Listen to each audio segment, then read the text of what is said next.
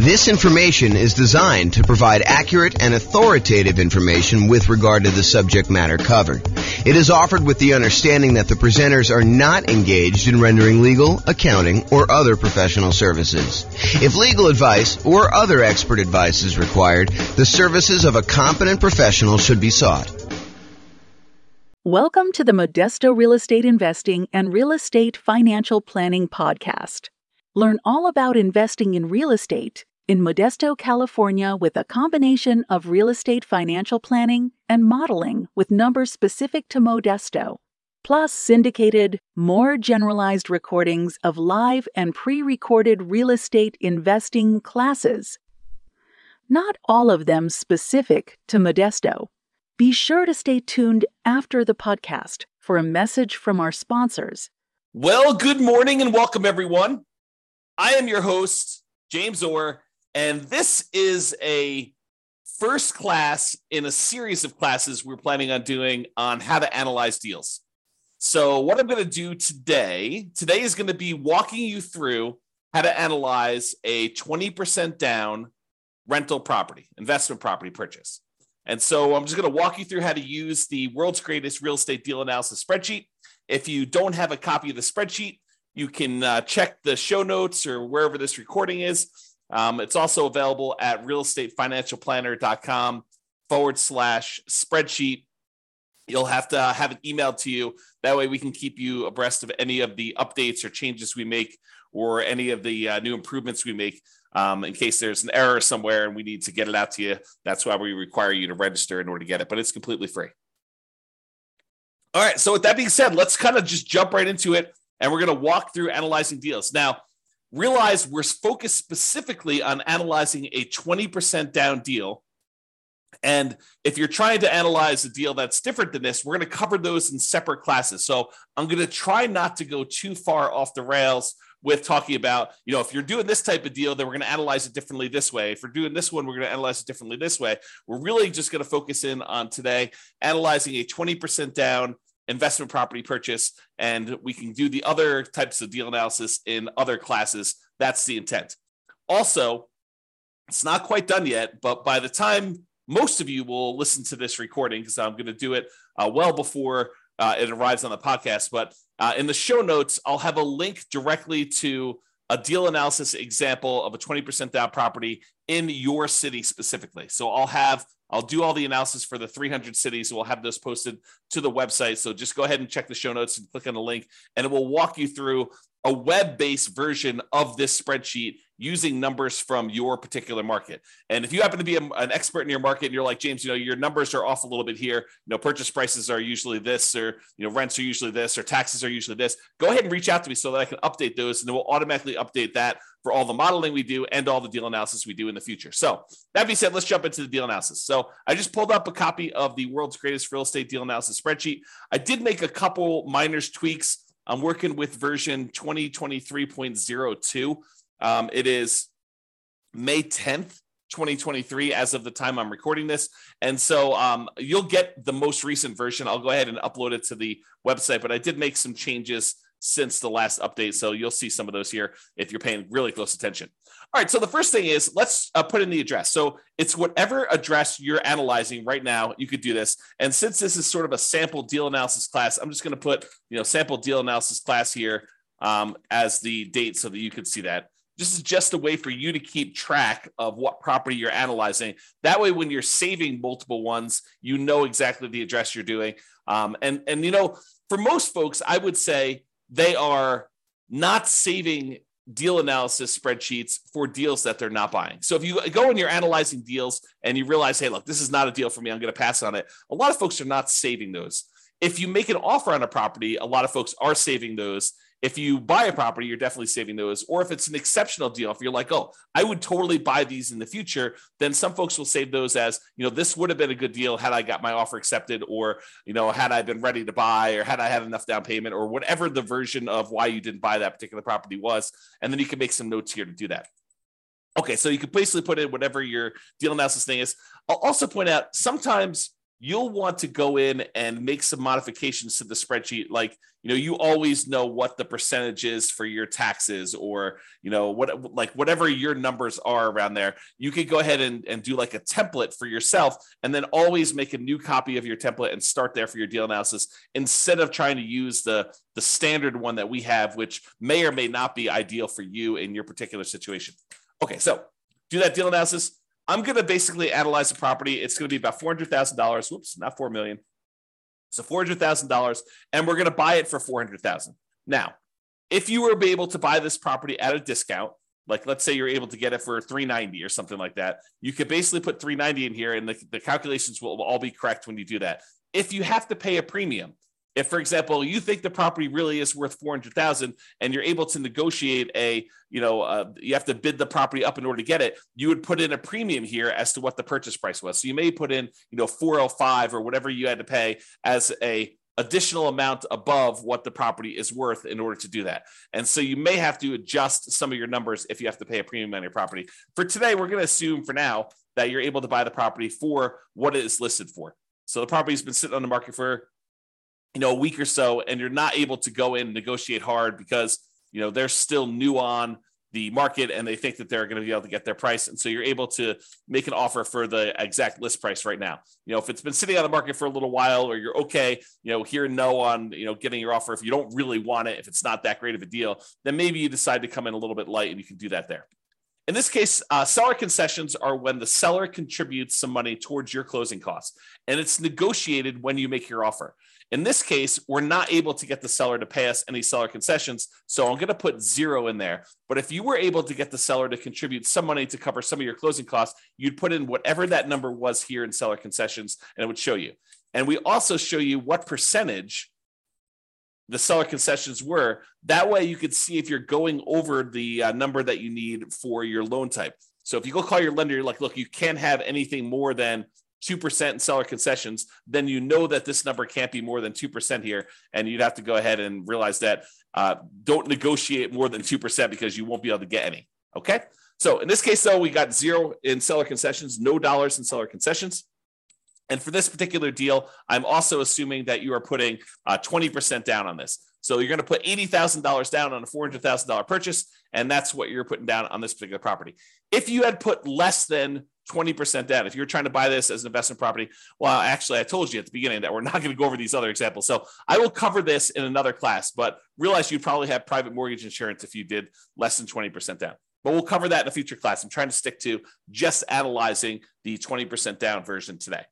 All right, so closing costs. So this is a really interesting discussion.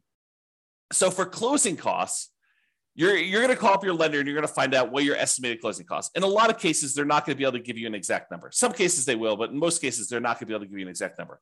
But closing costs, in my opinion, are not just the closing costs from the lender. They're not just the fees that the lender is going to charge you in order to get the deal. I also like to include in here all the other costs it would take you in order to buy this property. And that includes some things that I think a lot of folks don't usually take into account when they do their deal analysis. For example, if you paid to have an inspection done on your property, if you go and hired a home inspector and had the inspector come in and inspect the property, I think that should be included somewhere in your spreadsheet. Now, you can include that in your rent ready costs as a cost of getting the property ready to rent. You can include it in your closing costs, or you can include it, somewhere else if you wanted to do it as an additional expense somewhere. I tend to prefer to put it either into rent ready costs or closing costs. Now, here's a couple other weird gotchas on that. So sometimes you're going to pay for your appraisal, not on the closing settlement statement. Sometimes the lender is going to say to you, hey, we need to get an appraisal done. I'm going to send you a link to my portal for you to prepay for the appraisal using your credit card. You're going to go on there and you're going to actually pay for the appraisal there. Make sure you include the cost of your appraisal here so that you actually take into account the cost of it. Now, at some point in time, you will probably have a property under contract where you end up not closing on it, where you've gotten through the point where you've inspected the property, maybe you've paid for the appraisal on the property, and maybe the appraisal comes in low, or you're unable to negotiate an agreement on the things that need to be repaired in order for you to buy the property. And so you're going to have occasionally a property where you pay for an inspection and or an appraisal, and you end up not buying the property. So where do you put those expenses on properties that you've never actually closed on, but that you have in order to acquire the property that you're eventually going to acquire. So you might go through a property where you paid for an inspection, you paid for an appraisal, and you didn't buy the property. Those expenses, in my opinion, need to be covered somewhere. It needs to be covered as part of the investment you made in order to buy whatever the next property you're buying is.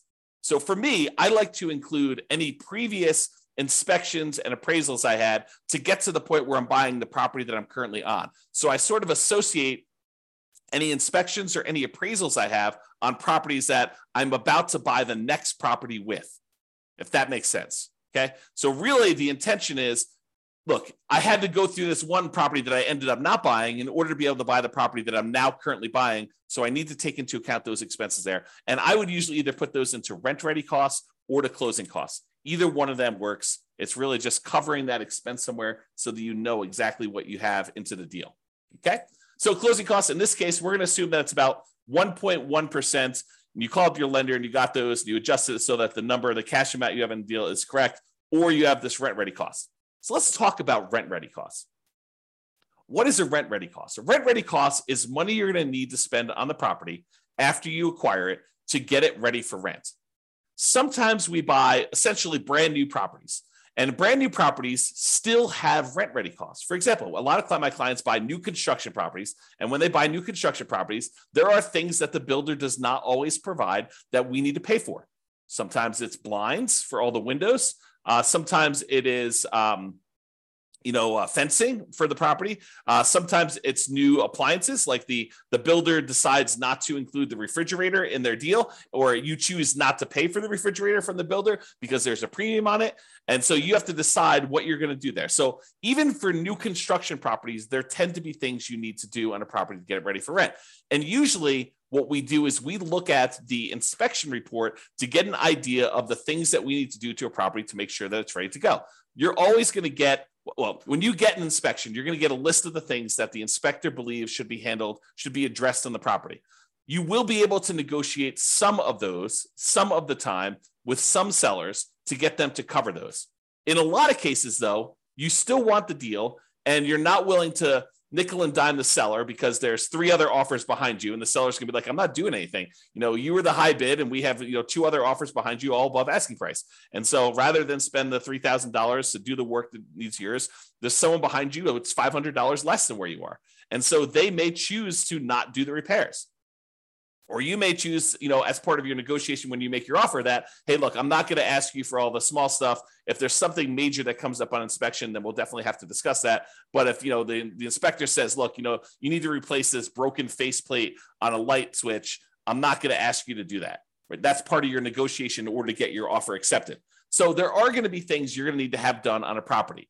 That's where you put that number in rent ready costs. You put all the expenses you need to do in order to get the property ready to rent in rent ready costs right here. And so, even if you're buying a brand new property, you're probably going to have at a minimum $1,000. So, to put $0 in here, I may have had, trying to think about this. I'm going to estimate because there's no way I could do it exactly, but maybe 3 properties in my entire career that had $0 in rent ready costs. And they were like the exceptional properties where someone lived in a property and every little thing was handled already on the property. It was in perfect condition, better than new, so good that you walk in, you're like, there's literally, I can't spend $1 in here. But that is so rare. In most cases, you're going to have some money that you need to spend on in order to have rent ready costs. Okay. So rent ready costs, you put them in there. Now, we're going to go down here in a second. We're going to look at different rents on this property. I'm going to show you what it looks like here. But this would add up if you had cumulative negative cash flow. So let's go ahead and assume for a second that you're only able to get, I don't know, let's call it $2,800 a month of rent on this property. Okay. So now you've got negative cash flow. You put in, we're estimating, it's not true, but we're estimating for this particular property that you have $2,800 a month in rent on it. And you can see from it that you have negative $329 per month in negative cash flow. So what then happens is this calculation, this is actually going to go calculate how much cumulative negative cash flow you have over the entire ownership period of the property. And if you want to see how we do that calculation, I'll go into overrides and we'll show you all what's going on here.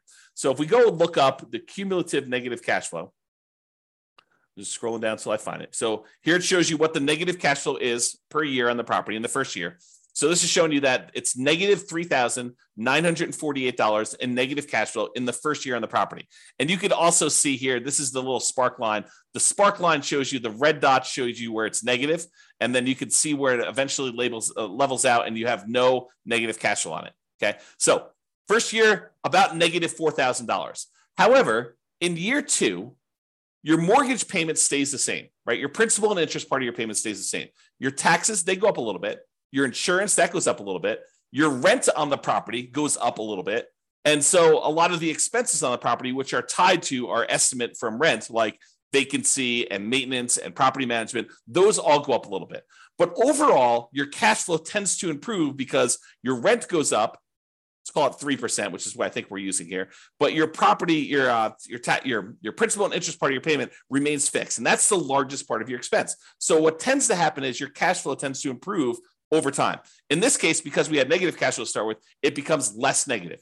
If it was positive, it would become more positive. Okay. So in the first year, we had almost $4,000 negative cash flow, but in year 2, we only had negative $3,310. And in year 3, we only had negative $2,652. And in year 4, we only had negative $1,975. And in year 5, whatever it is, we had negative $1,277. In year, whatever this is now, 6, negative $559. And then by the time we get to this year, year 7, we have $0 negative cash flow. So what the software does is it actually sums up all of these numbers for you and tells you what the total amount, the cumulative total of negative cash flow you have over this entire period until you no longer have negative cash flow. So we estimate that you're not going to have negative cash flow on this property. And what it does is that in order to help you be more conservative in your investment, it says, look, if you're going to have negative cash flow on this property, it is more conservative. It is prudent for you to take the total amount of negative cash flow that you're going to have for owning this property and to set it aside when you buy the property as part of your initial investment. Why do I say it that way? Why do I say that your negative cash flow is part of your initial investment?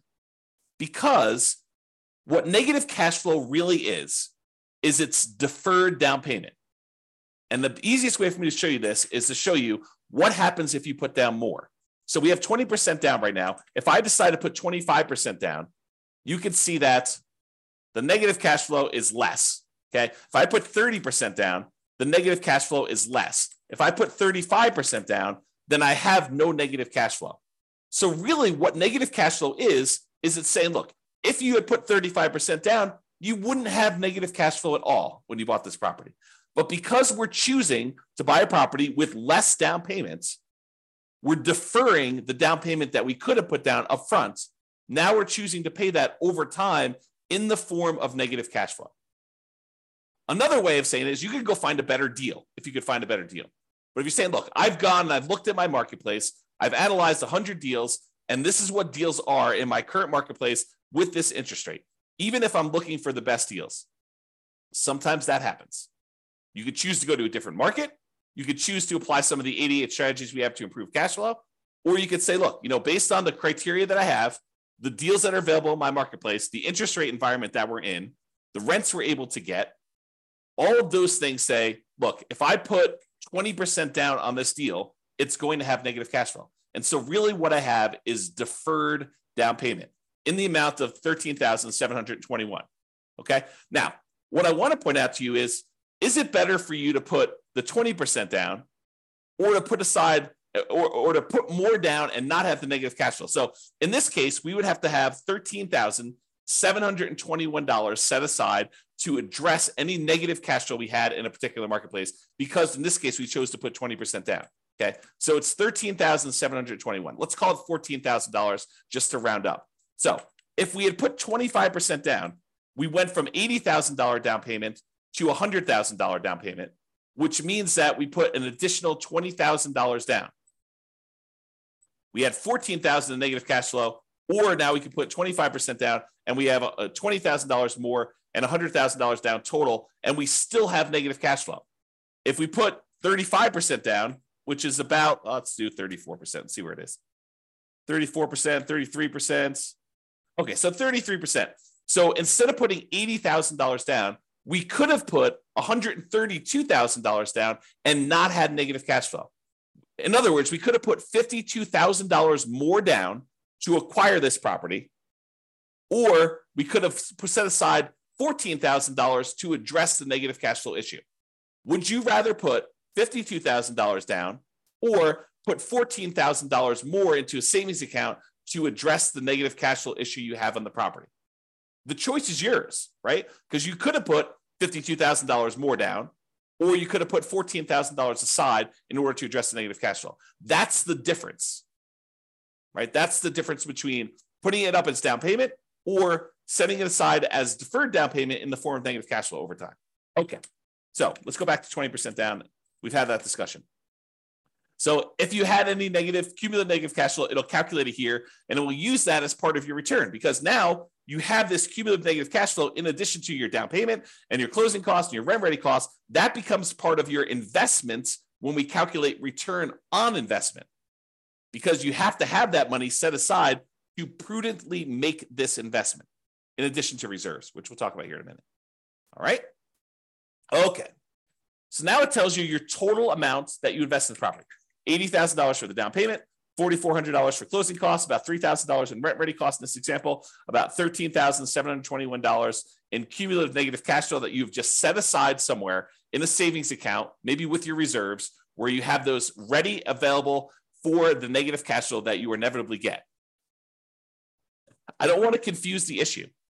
However, this is probably not the amount of money that you will need for your negative cash flow, because we do have some cash flow from depreciation. When you buy a rental property, you get tax benefits of owning the rental property. Those tax benefits can be used to look like cash flow, cash flow from depreciation. The tax benefit is called depreciation, so we call it cash flow from depreciation. So you could actually say in each paycheck you get from your job, you say, look, I know at the end of the year, I'm going to get this depreciation benefit by owning this rental property. So instead of actually just waiting to the end of the year for my tax return to be done and getting a refund by overpaying my taxes, what I could do is I could go into my job, my employer, go to HR and tell them, look, I would like to make some adjustments to my exemptions because I know that I'm getting about this amount back on my taxes at the end of the year. So I can adjust my exemptions so that I get more in each paycheck that I could then use to address the negative cash flow on the rental property, or to supplement positive cash flow if you were getting positive cash flow. It doesn't have to be negative. So in this case, it shows you that using the below market rent that we just put in here for this example, that negative $329 in cash flow plus $206 in cash flow from depreciation, which we've estimated based on our effective income tax rate. So you have to put it in here to estimate it. It's based on your actual income tax rate. But in this case, we just use an estimate. You can put whatever your number is here. So now we're saying that $206 is expected to be cash flow from depreciation, negative $329 from cash flow. So really the total between these two is the sum of these, or negative 123. So it's not really negative 329, it's really negative 123. So this is conservative.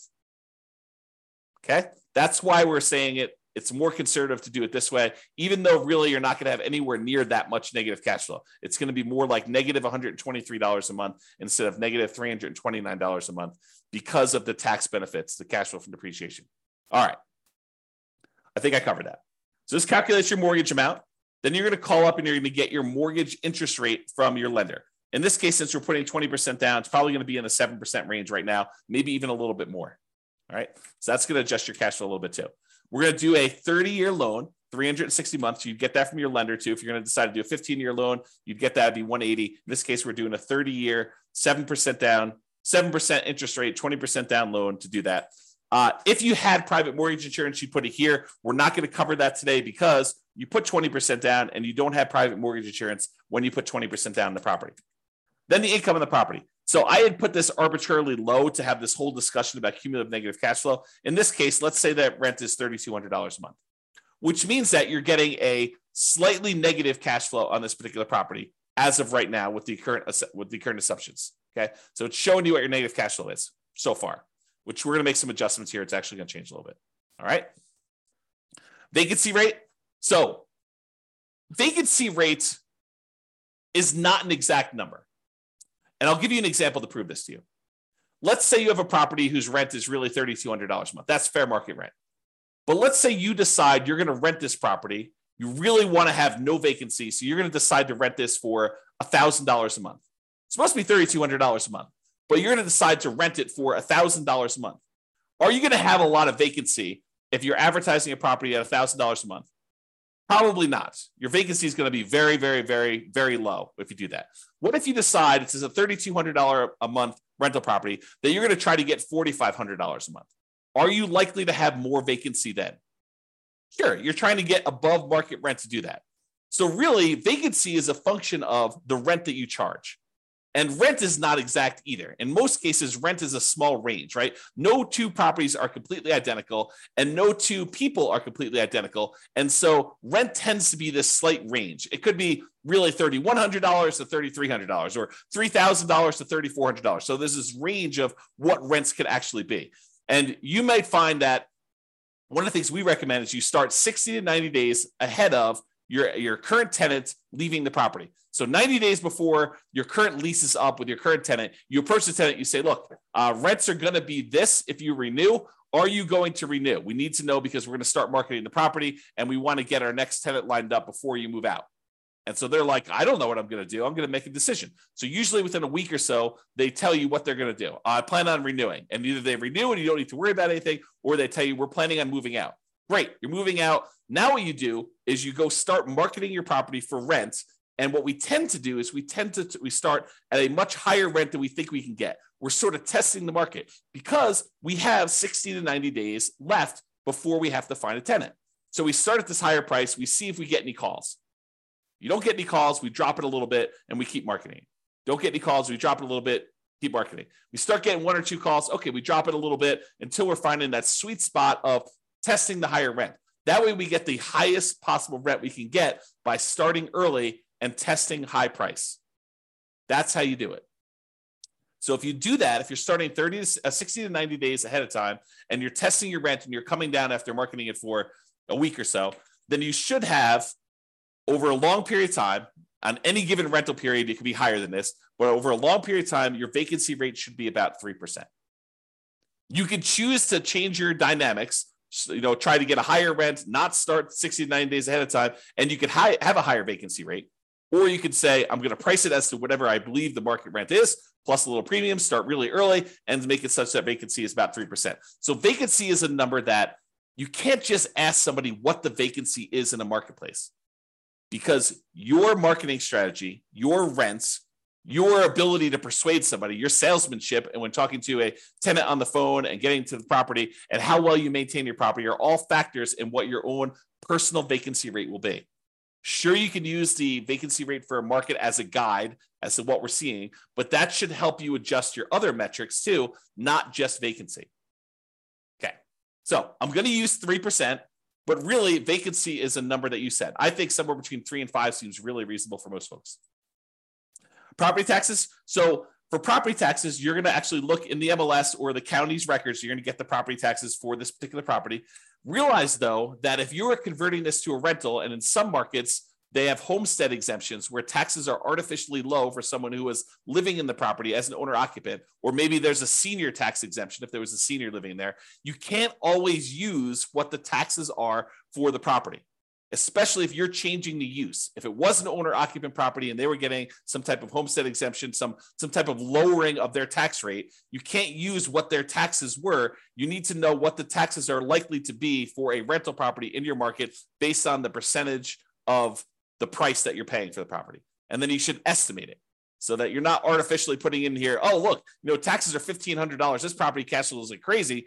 But really, when you buy the property, as soon as they reassess the property and they adjust it for you being a non-owner occupant investor owning the property, they're going to go up to $3,000 a year. You can't do it that way. You need to adjust it yourself so that you can estimate what the property taxes are going to be for you in your particular situation. Okay. So you can't just look it up and put it in here. You need to think about it. You need to make sure that it makes sense for you. All right. Property insurance. You're going to call up your insurance agent. You're going to get a quote for a property. Usually what we do is we get a quote for a property like this. We're looking at, in this case, $400,000 properties. So you're going to talk to your insurance agent and say, look, I'm looking at properties between $350,000 and $450,000. They got these types of characteristics. what is a property insurance quote that I could use for those? And what would it be if it was on the low end, the 350,000 side, or what would it be if it's on the high end of the 450,000 side? And you're going to get an estimate from them. Now, if you decide you're going to pursue this property, like you're about to write an offer, or you are, under contract to buy the property and you're in your due diligence period, this is when you firm up your numbers. You're not calling, in most cases, you're not calling your insurance agent every time you're analyzing a deal. You're not making, 15 calls a day to your insurance agent to get 15 quotes on 15 properties that you're really not super serious about buying. You're just analyzing them to find out if it's a deal you should pursue or not. So you're getting estimates, you're using those. And then once we decide to move forward with the property, either before we make an offer, if you're a little bit less sure about insurance and stuff like that, or in most cases, when you're a little bit more sure and certain and you've got some experience, it's usually during your due diligence period after you've put the property under contract. Okay, so you're going to estimate that. This is actually a little bit low. I'm going to put it up here. We'll say it's $1,800. In fact, that may even be a little low, depending on the insurance policy you get and how much of the risk you're taking on yourself. We did a whole class on insurance, which we'll probably do another one where we talk about like how your insurance rates can change based on your situation, how much risk you're willing to take on yourself and your premiums. Okay, in this case, there's no HOA. So we got that. So we're down to negative $41 in cash flow. If you have any utilities that you're paying as a landlord, you put those in here. If you have any other expenses you're paying here for the property, like snow removal or something else that you're paying for, you could put those in there as other expenses. Maintenance on the property. So I separate out maintenance and capital expenses. We have a whole class on how to calculate what number you should put in for CapEx. Some people choose to include it in maintenance, but you'll get a feel for this over time. But part of it is you need to look at the dollar amount that you're doing and make sure that the percentage makes sense to you. So if you figure out, what the maintenance you expect to have on the property, how many on average, plumber calls and electrician calls based on the condition and the age of the property, the effective age of the property. You'd want to estimate this, carpet replacement or flooring replacement on a property between tenant turns, how often that's going to happen. You can estimate all this for maintenance and make sure that your number makes sense there. I'm going to use 10% for this case. I think that's in the ballpark for a lot of properties, especially newer properties. However, if you've got a much older property, this number could be twice that.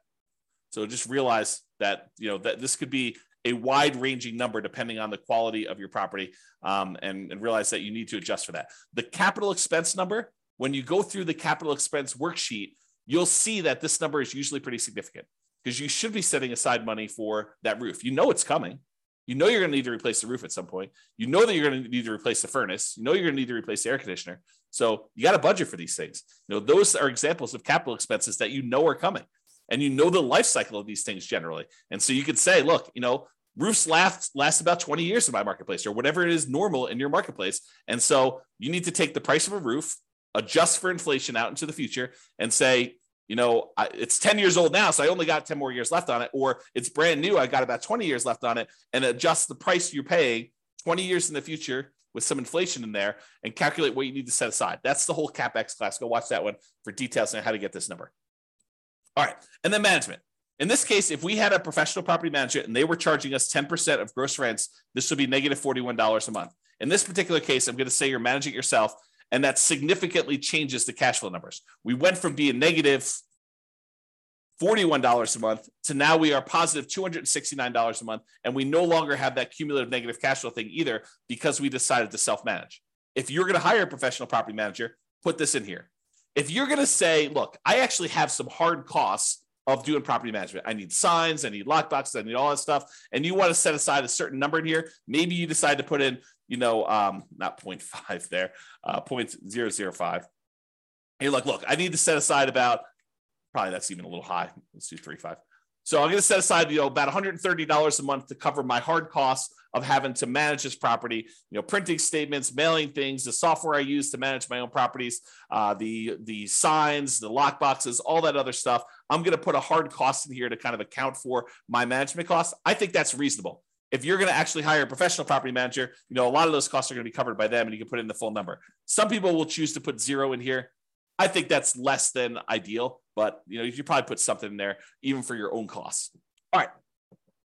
Then we estimate what the land is worth because when we calculate depreciation, we cannot calculate the value of the land when we calculate our depreciation, it's only the value of the building. So we estimate what the land is. A lot of times you can get this from your CPA, or if you go onto the county website, sometimes they'll tell you what the value of the land is estimated at, and you can then use that as a defensible position for putting in what the land value is, and you can use the rest of your purchase price as the value of the property, which we do automatically in the spreadsheet. So put in whatever land value is. It shows you what the dollar is. If this is a residential property, which if you're renting to people, it probably is. If it's commercial, you put in C here, and that would adjust your depreciation period. In this case, we're using R.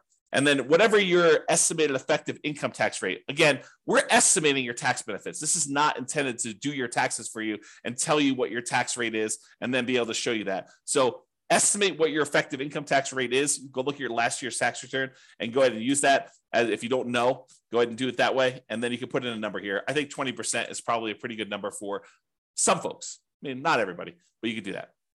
All right. So that being said, you put in all your numbers. Now we're ready to do some analysis. We look over here and we can see a bunch of stuff. For the sake of time, because we're running, I don't know, relatively short on time for what I hope to do, I may not cover all the different things. I'll try to go through as many as I can, but we'll kind of see where we end up. So the first thing a lot of folks like to look at is this cash flow one. And we've been talking a little bit about it when we talked about that cumulative negative cash flow thing. But this shows you three numbers. It shows you your monthly cash flow on a property, how much money you're making after all expenses on the property, your monthly cash flow. And it shows you that number right here, $269 a month.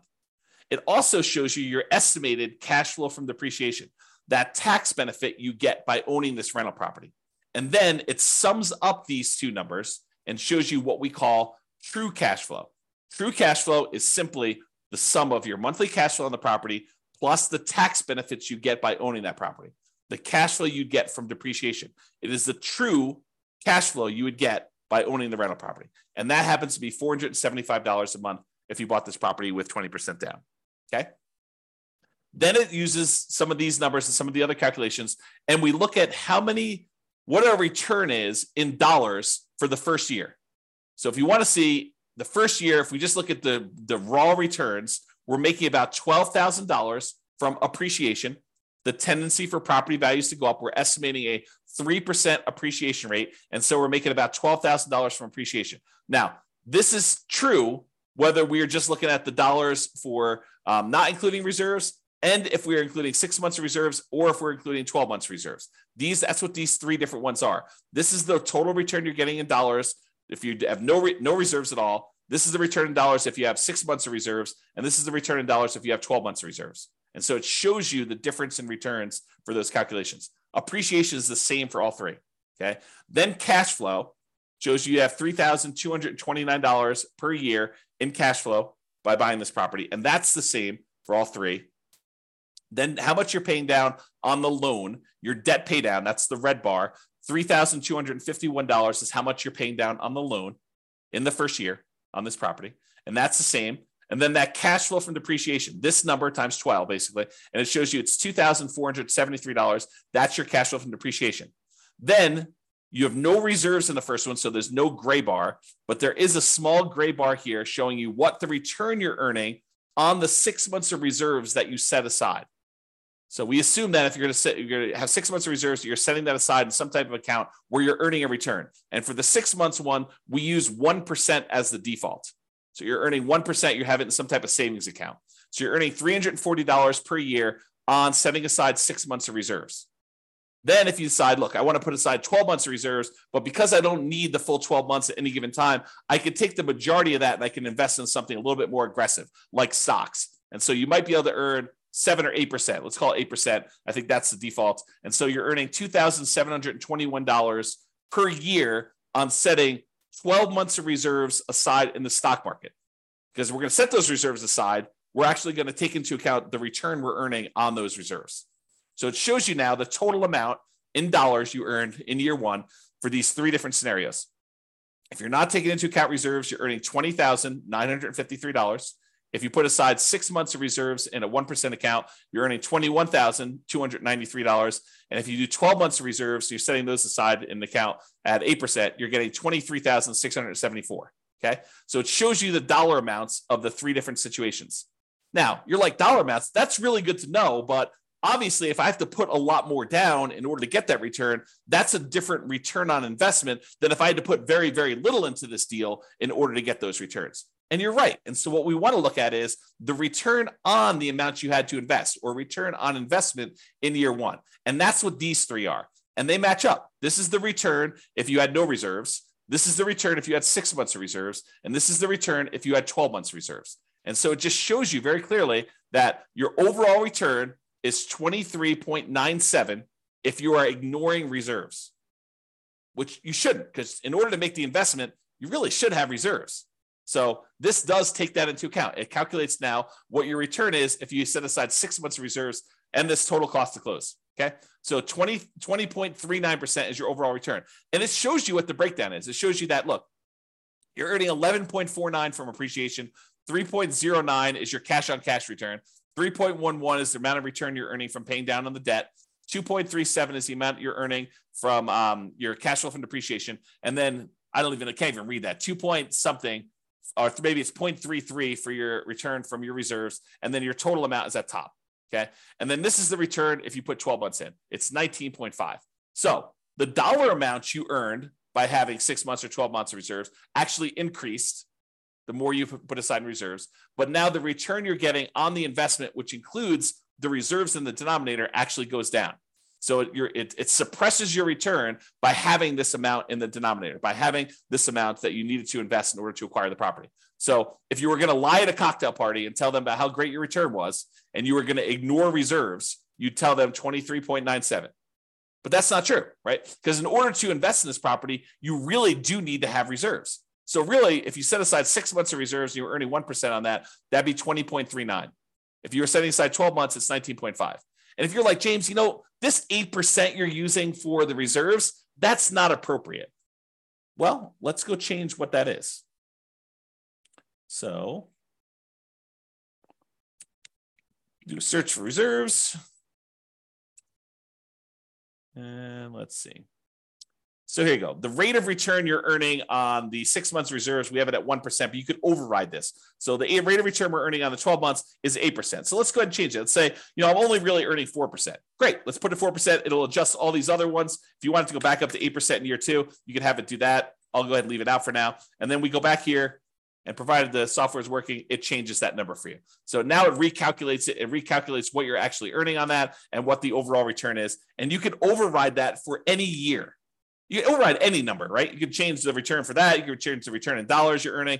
You can do anything you want here and override any of those numbers. That's what all the overrides are for. Okay. Also, the interesting thing about overrides, which we'll cover in a class, probably not soon, but eventually, is because the way it's set up with all these overrides for all these different years, now we could track and see how your investment performs over time. You could put in what your actual appreciation was in year one. You could actually put in what your cash flow was in year one. You put in what your actual debt pay down was in year one and your depreciation benefit was in year one. And then we could see how your investment performs because you're using real numbers. So this could be a tool now, not only to do deal analysis when you acquire property, it could also be your deal analysis over time to keep track of how your investment performs. Okay. And we'll talk about that in another class. All right, so now you're looking at this. And with these three numbers, I think for most people, that's what they're looking at to make a determination as to whether they invest. A lot of times they're looking at cash flow. A lot of times they're looking at their returns. A lot of times they're looking at this cash on cash return on investment, which is the green percentage as to how much they invested. And they're looking at overall, is this a profitable investment for me? I'm making $21,000 or so by making this investment. And it's about a 20% return. Is that meet your deal criteria? Is that something that gets you excited about buying this property? For some people, it's like, yeah, that's a lot better than what I'm doing elsewhere. Other people, it's like, heck no, I'm not getting out of bed for, less than 50% return or 100% return. It really depends on you, the types of deals you're doing, the type of strategy you're doing, your marketplace, and the economics that are going on. And so you got to decide what a deal is for you. Okay. So those are the top three. Let's talk about some other ones. This shows you your returns if you sold the property at this year. So if we look at year 6, you can kind of see the return you're getting is this 3 different returns, but it shows you the range of what they are if you sold the property. And it does take into account the expenses of sale. Your real estate commission going out, your share of closing costs when you sell a property, your depreciation recapture tax, and your capital gains tax rate. So it does take those into account when it calculates your returns when sold. It shows you a simple annualized return on investment number, a compounding return on investment number, or compounding annual growth rate is another way of looking at that, or the internal rate of return if you like those. So it has all three flavors of your return, depending on which one you like, and you can see what the overall return is. And you can see how those diverge over time and what they end up being. Now, you're like, hey, what are you using for the real estate commission going out? Because I'm an agent, I'm only paying half, or, I don't have, I'm not going to have depreciation recapture tax or capital gains tax because of this situation, do 1031 or whatever. Well, we've got the ability to override those as well, right? So you can go look at what those are, and you can say, look, I'm only going to have a real estate license for the next 5 years. So for the next 5 years, it's going to be, 3%. And then after those 5 years, then it's going to go back up to 6%. You can adjust those, and the software will then go do that math for you and show you how it affects your return by doing all that. Okay, so that's why it's designed to do the overrides the way it is. All right, but for now, it's going to be normal. All right, so you next see all those returns. If you're a cap rate person, you're like, look, James, all this cash on cash is really nice, but I'm really a cap rate guy or gal. I want to see what cap rate is. Great, here's your cap rate. So it shows you cap rate over the first 5 years. It is the gray bar here, 7.19, 7.41, 7.63, 7.86, or 8.1. And this greened one is your cash on cash return on investment. And some people like to look at the differences between those. So they're plotted on the same chart for you if you want to do that. These are the same numbers that are here though, right? So we're showing you the numbers for this return on investment number without the reserves. Okay. So these are more traditional non-reserve based calculations of these. Okay. Now, return on true net equity.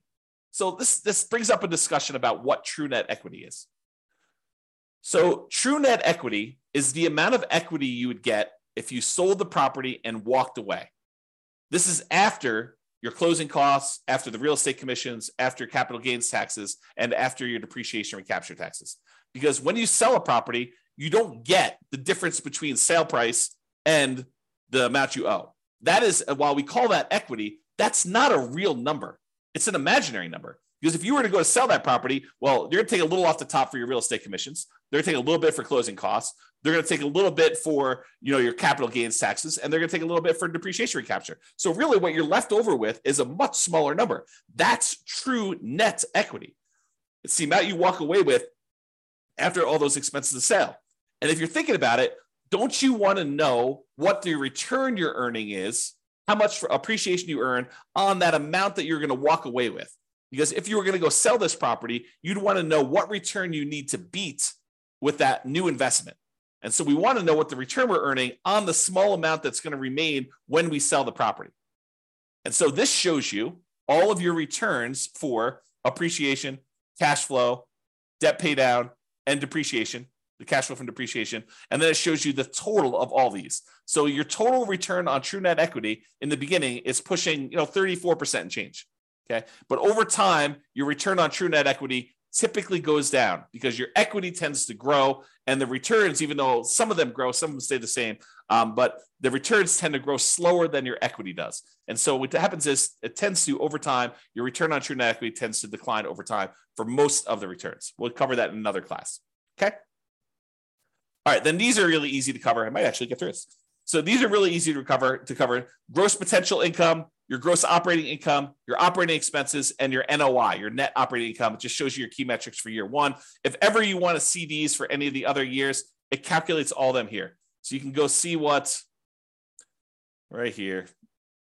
Monthly gross potential income shows you that. Monthly gross operating income, annual gross potential and annual gross operating income. Then it calculates a whole bunch of expenses on here, shows you your annual operating expenses and your net operating income on all these. And so you can go look at them. And if you wanted to override any, if you're like, hey, look, my net operating income in year two was this, you can go ahead and use any of the overrides for any of these numbers, honestly. I basically made everything overrideable so that you can override whatever you want. All right, so it does all those. Then your annual non-loan expenses, how much you're putting aside for vacancy, how much you're losing for vacancy, really. Property taxes, what you're paying for that. Insurance, your HOA costs, any utilities you're paying as a landlord, any of these other two expenses, the maintenance you're setting aside for the property, CapEx, if you're setting aside money for CapEx, and then what you're spending on property management. So that's all there showing you for year one. And of course, you can go look at overrides to see any of those other years if you want to as well. And then finally, this equities and cost to access equity. So ignore the dotted lines for a second and just look at the solid lines that are going up to the right. The darker section is your true net equity. It's that one we discussed over here. It's the amount of money you get when you walk away after sale, after taking into account real estate commissions, closing costs, capital gains taxes, and depreciation recapture tax. So it shows you how much dollar amount you'd have for that. So looking over here on the left side, you can see the dollar amount. It's about, I don't know, whatever this is, $60,000 for the amount of money you'd have in your equity, your true net equity. And that tends to increase over time. Now realize your cash out refi equity is how much money you could do a cash out refinance for a loan. And that usually is up to a maximum of 75% loan to value. You can adjust that percentage here. I forget where it is, but you can do a search for it and find it. But it's basically 75%. It's 75% loan to value. So if you did you could go to 85% loan to value on that one. It's going to change this chart and show you now your numbers are much higher. Okay. Let's go back and do the real number though. So 75% loan to value is what it typically is. And then it will show you how much equity you have to get up to that 75% loan to value. And so it shows you this light gray bar, how much cash out refi equity you have in your property. Now, that's all nice and good to know how much in dollars you can have in equity and to see that. What's more interesting though is how much money did you need to spend to get at that equity? What is the cost to access that equity? Because if you're able to pull out $5,000, but it costs you $5,000 in refinance costs in order to get at the $5,000, that's really expensive money. And so these dotted lines show you, they use the scale on the right, but it shows you how much it costs you to get at that money. So for example, the cost to access true net equity is about 45% of the equity you have in there. Because real estate commissions are large, closing costs are large, your capital gains are large over time, your cash flow from your depreciation recapture taxes are large over time, that those are very large expenses for the amount of money you get out. And so you can see that those, while they decrease over time, or this is over 20 years, you can see that they decrease. They're relatively expensive. It's relatively expensive for you to pay all those costs to get out of the property. And so this is a percentage of the amount you're getting back that it costs you to get those. Okay. And then this other dashed line shows you the cost to access your cash out refi equity. It's zero at the beginning because you don't have any money you can access. You basically put 20% down, so you only can go to 75% loan to value. There's no equity that you can get at by doing a cash out refinance until your property value grows enough, and then it becomes really expensive because the cost to do the refi, which is also overridable. Let's see, cost to access true net equity. Yeah, the cost to cash out refi percentage. So this is the percentage of the loan that you're doing. So you can adjust whatever this is. We're using 1.5% for like all your costs to do a refi on a loan. Okay, so you can go see what that is. But the cost to access the equity is really high. You're spending a lot of money on that refinance in order to get very small amount back out, and then it drastically reduces over time until it gets down to it's very, very small once you have a lot of equity in the property. Okay, so this is it. This is the analysis we've done to cover a 20% down investment property purchase. Hopefully this helps you understand sort of the framework and how we do all this analysis and how it all works. We will cover how to analyze future deals. We'll cover everything from 25% down investment property to 100% down investment property. We'll do 5% down nomad. I'll probably end up doing some creative financing stuff in here. We'll just go through a lot of different analysis so that you could see how this changes when you analyze different types of deals and how we look at these things and how the assumptions vary. That's all I got for you. I see we have no questions. Thank you all for coming live, everybody. We don't always have people on live, but thank you all for coming and have a great day. Bye-bye for now. With home prices up, mortgage interest rates up and rents up, but not quite enough to counteract the higher prices and interest rates, cash flow on rental properties in Modesto is harder than ever. Book a call with the Real Estate Financial Planner to apply our proprietary 88 strategies to improve cash flow on your rentals. See the show notes for a link to schedule your call and improve your cash flow today. If you're a real estate agent, lender, or professional in Modesto that wants to help our real estate investor listeners, consider reaching out to learn about collaboration opportunities with this podcast. We'd love to add more value to our listeners by having you assist our investors buy, sell, and finance their real estate investments. See the show notes to schedule a call to discuss collaboration opportunities.